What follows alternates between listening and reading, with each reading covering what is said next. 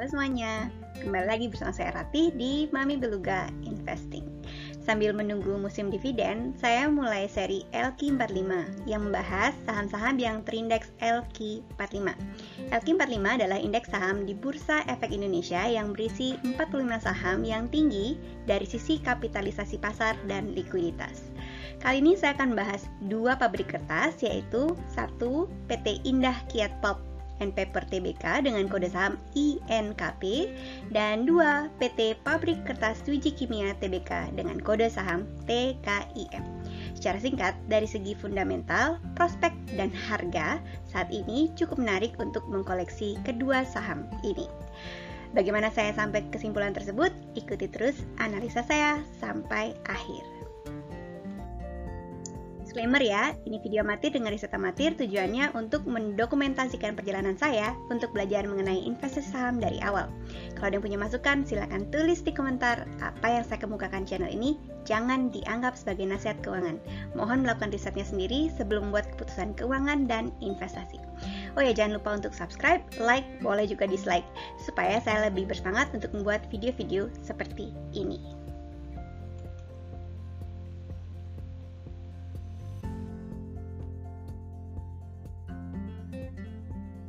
Oke, sekarang kita mulai dari profil singkat perusahaan. Yang pertama adalah PT Indah Kiat Pulp and Paper Tbk dengan kode saham INKP. INKP berdiri pada tahun 1967. Perusahaan ini bergerak di bidang produksi berbagai macam produk kertas, misalnya bubur kertas atau yang sering disebut sebagai pulp. Dia juga memproduksi tisu, berbagai jenis produk kertas yang terdiri dari kertas untuk keperluan tulis dan cetak, kertas fotokopi, kertas industri yang mencakup container board dan sebagainya, corrugated shipping container, box board, food packaging, dan juga kertas berwarna. Jadi macam-macam produk kertas. Oke, INKP saat ini memiliki fasilitas produksi di Perawang, Provinsi Riau, dan juga Serang dan Tangerang, Provinsi Banten. Saham INKP mulai diperdagangkan di bursa saham sejak tahun 1990. Sekarang kita lanjut ke TKIM. Oke, TKIM atau PT Pabrik Kertas Twiji Kimia Tbk. Perusahaan ini berdiri pada tahun 1972. Lingkup usaha perusahaan meliputi bidang industri perdagangan dan bahan-bahan kimia. Tapi kegiatan utama perusahaan adalah memproduksi berbagai jenis kertas juga. Jenis kertas dan turunannya seperti kertas fotokopi, yang coated dan carbonless. Dan setelah itu, perseroan juga memproduksi beragam jenis stationery dan produk perlengkapan kantor seperti buku tulis, memo, notepad, loose leaf, amplop, dan sebagainya. Perseroan juga memproduksi produk-produk kertas industri yang diantaranya adalah mirip seperti perusahaan satunya lagi ya, yaitu karton dan juga kemasan industri.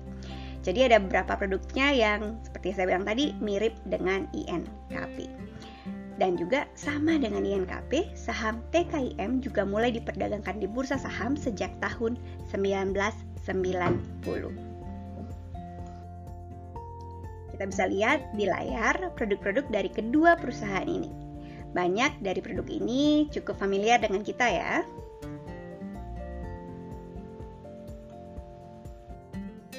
Dari segi kepemilikan, kedua perusahaan ini seperti kembaran.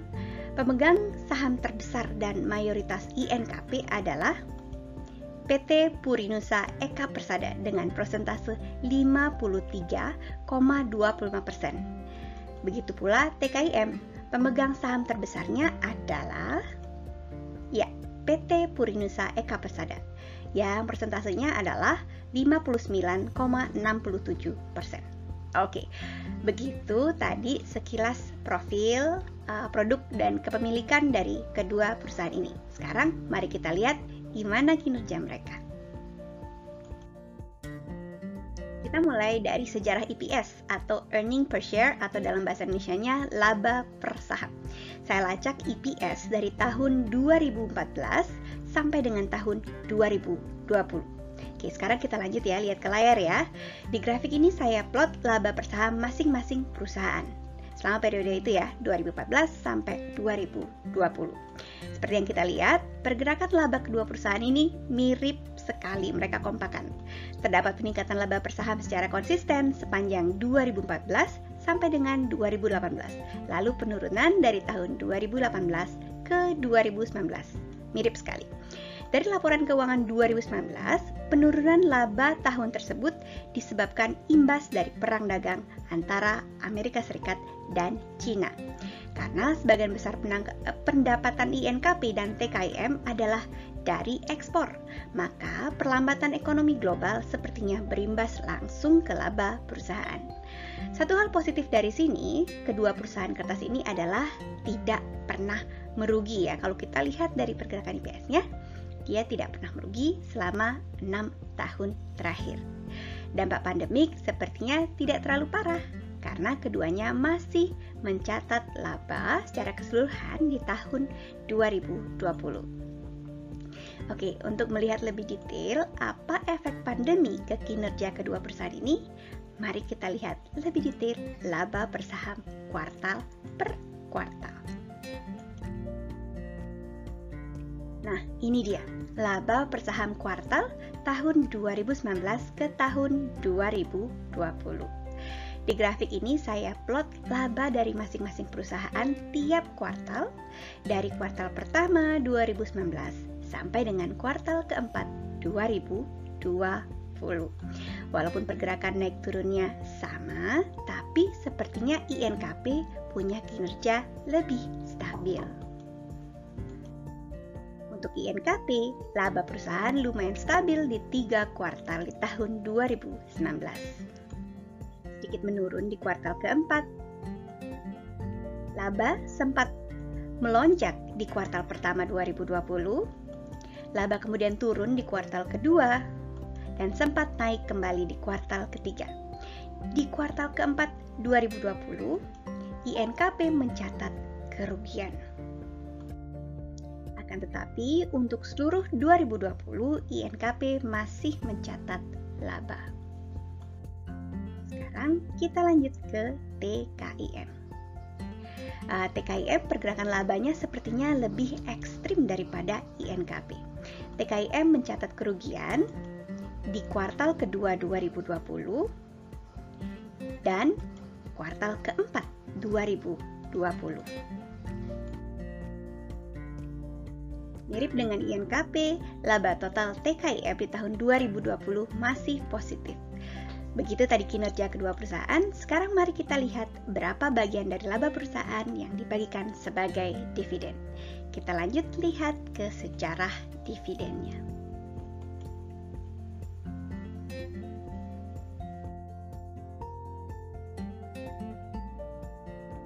Nah, ini dia sejarah dividen INKP atau PT Indah Kiat Pulp and Paper Tbk dan TKIM atau PT Pabrik Kerja Twiji Kimia Tbk. Mirip dengan garis grafik EPS, INKP yang di atas berwarna merah sedangkan TKIM yang di bawah yang berwarna biru. Saya lacak lalu plot di sini dividen dari tahun 2014 sampai dengan tahun 2019. Catatan ya, dividen dibagikan di tahun berikutnya. Misalnya laba tahun 2019 adalah yang dibagikan di tahun 2020.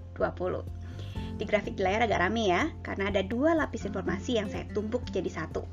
Informasi itu adalah: pertama, dividen tiap tahun dari masing-masing perusahaan. Kita lihat kedua perusahaan belum pernah absen membagikan dividen sejak tahun 2014. Kemudian di tiap noktah-noktahnya saya beri keterangan 2 angka. Angka yang di atas merupakan besaran dividennya dalam rupiah dan angka yang di bawah adalah persentase dividen dari laba.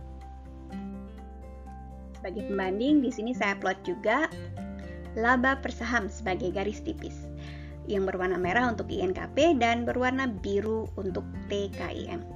Dari perbandingan ini kita bisa lihat seberapa banyak bagian dari laba yang dibagikan kepada pemilik sebagai dividen. Kita lihat sekilas, kedua perusahaan lumayan pelit ya dalam pembagian dividennya.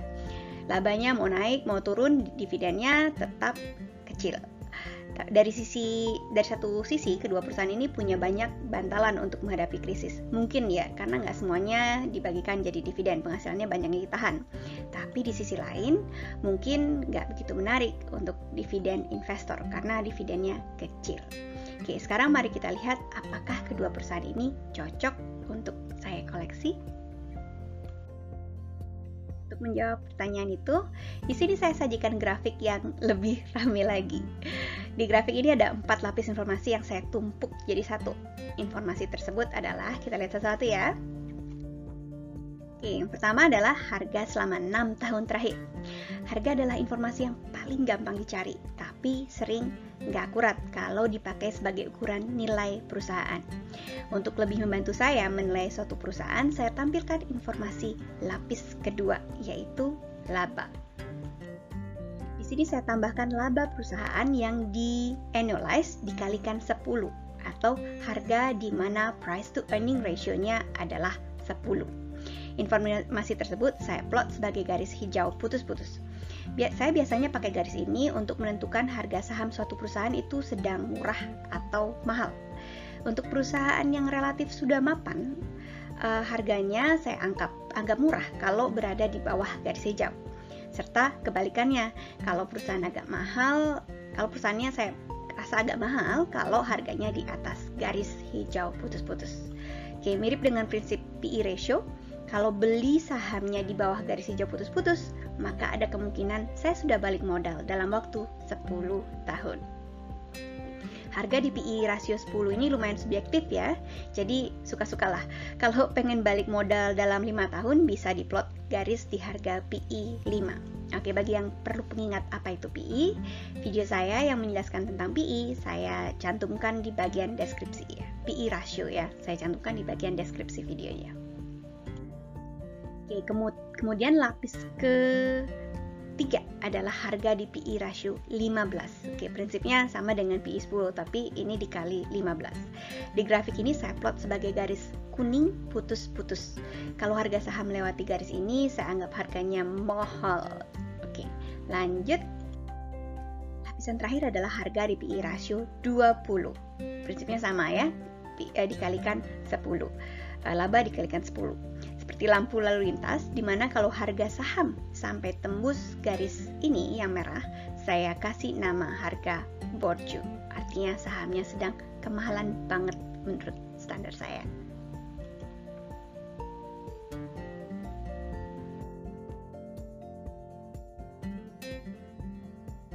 Nah, sekarang mari kita lihat bagaimana harga terhadap indikator-indikator fundamental ini, yaitu harga dikalikan laba dikalikan 10, 15, dan 20. Kedua perusahaan selalu berada di zona yang murah dari 2015 sampai sekitar pertengahan 2017.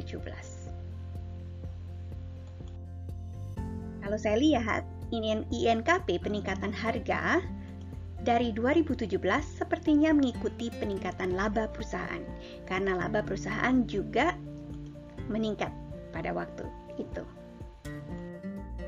Setelah 2017, harganya meningkat terus sampai puncaknya di pertengahan 2018.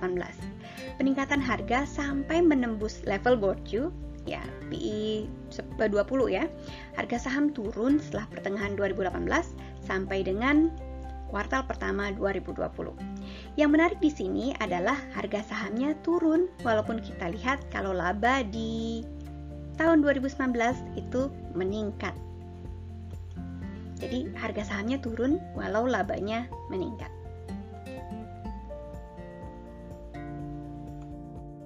Harga kembali naik perlahan dari kuartal kedua 2020 sampai awal 2021 yang kemudian turun lagi ke harga yang lebih wajar. Untuk TKIM, hal yang mirip juga terjadi, di mana harganya melambung dari pertengahan 2017 sampai pertengahan 2018. Akan tetapi penurunan di tahun-tahun berikutnya tidak sebanyak INKP. Penurunan harga TKIM di pertengahan tahun sepertinya menempatkan harga TKIM di zona yang lebih wajar. karena di tahun 2019 labanya meningkat. Dari sini saya lihat saat ini kedua perusahaan sepertinya masuk dalam harga nyaman saya. Untuk INKP adalah di bawah 10.400 dan TKIM adalah di bawah 10.700. Oke, sekarang kita sampai ke akhir dari video kita kali ini. Kesimpulannya, kedua perusahaan bersaudara ini ya, dari fundamentalnya cukup kompak, terutama dalam hal laba dan pelit dividen. Dari segi bisnis, dia lumayan panjang prospeknya, terutama ke depannya perusahaan berusaha mengurangi ketergantungan terhadap ekspor. Kemudian dari segi harga, saat ini sedang cukup menjanjikan. Jadi kalau tertarik untuk investasi di sektor kertas, mungkin saatnya untuk membeli saham kedua perusahaan ini. Oke, sekian video saya kali ini. Jangan lupa untuk subscribe dan nyalakan loncengnya ya, supaya tidak ketinggalan update video terbaru saya. Terima kasih banyak udah nonton. Ikuti terus perjalanan saya untuk belajar investasi ya. Sampai ketemu di video selanjutnya.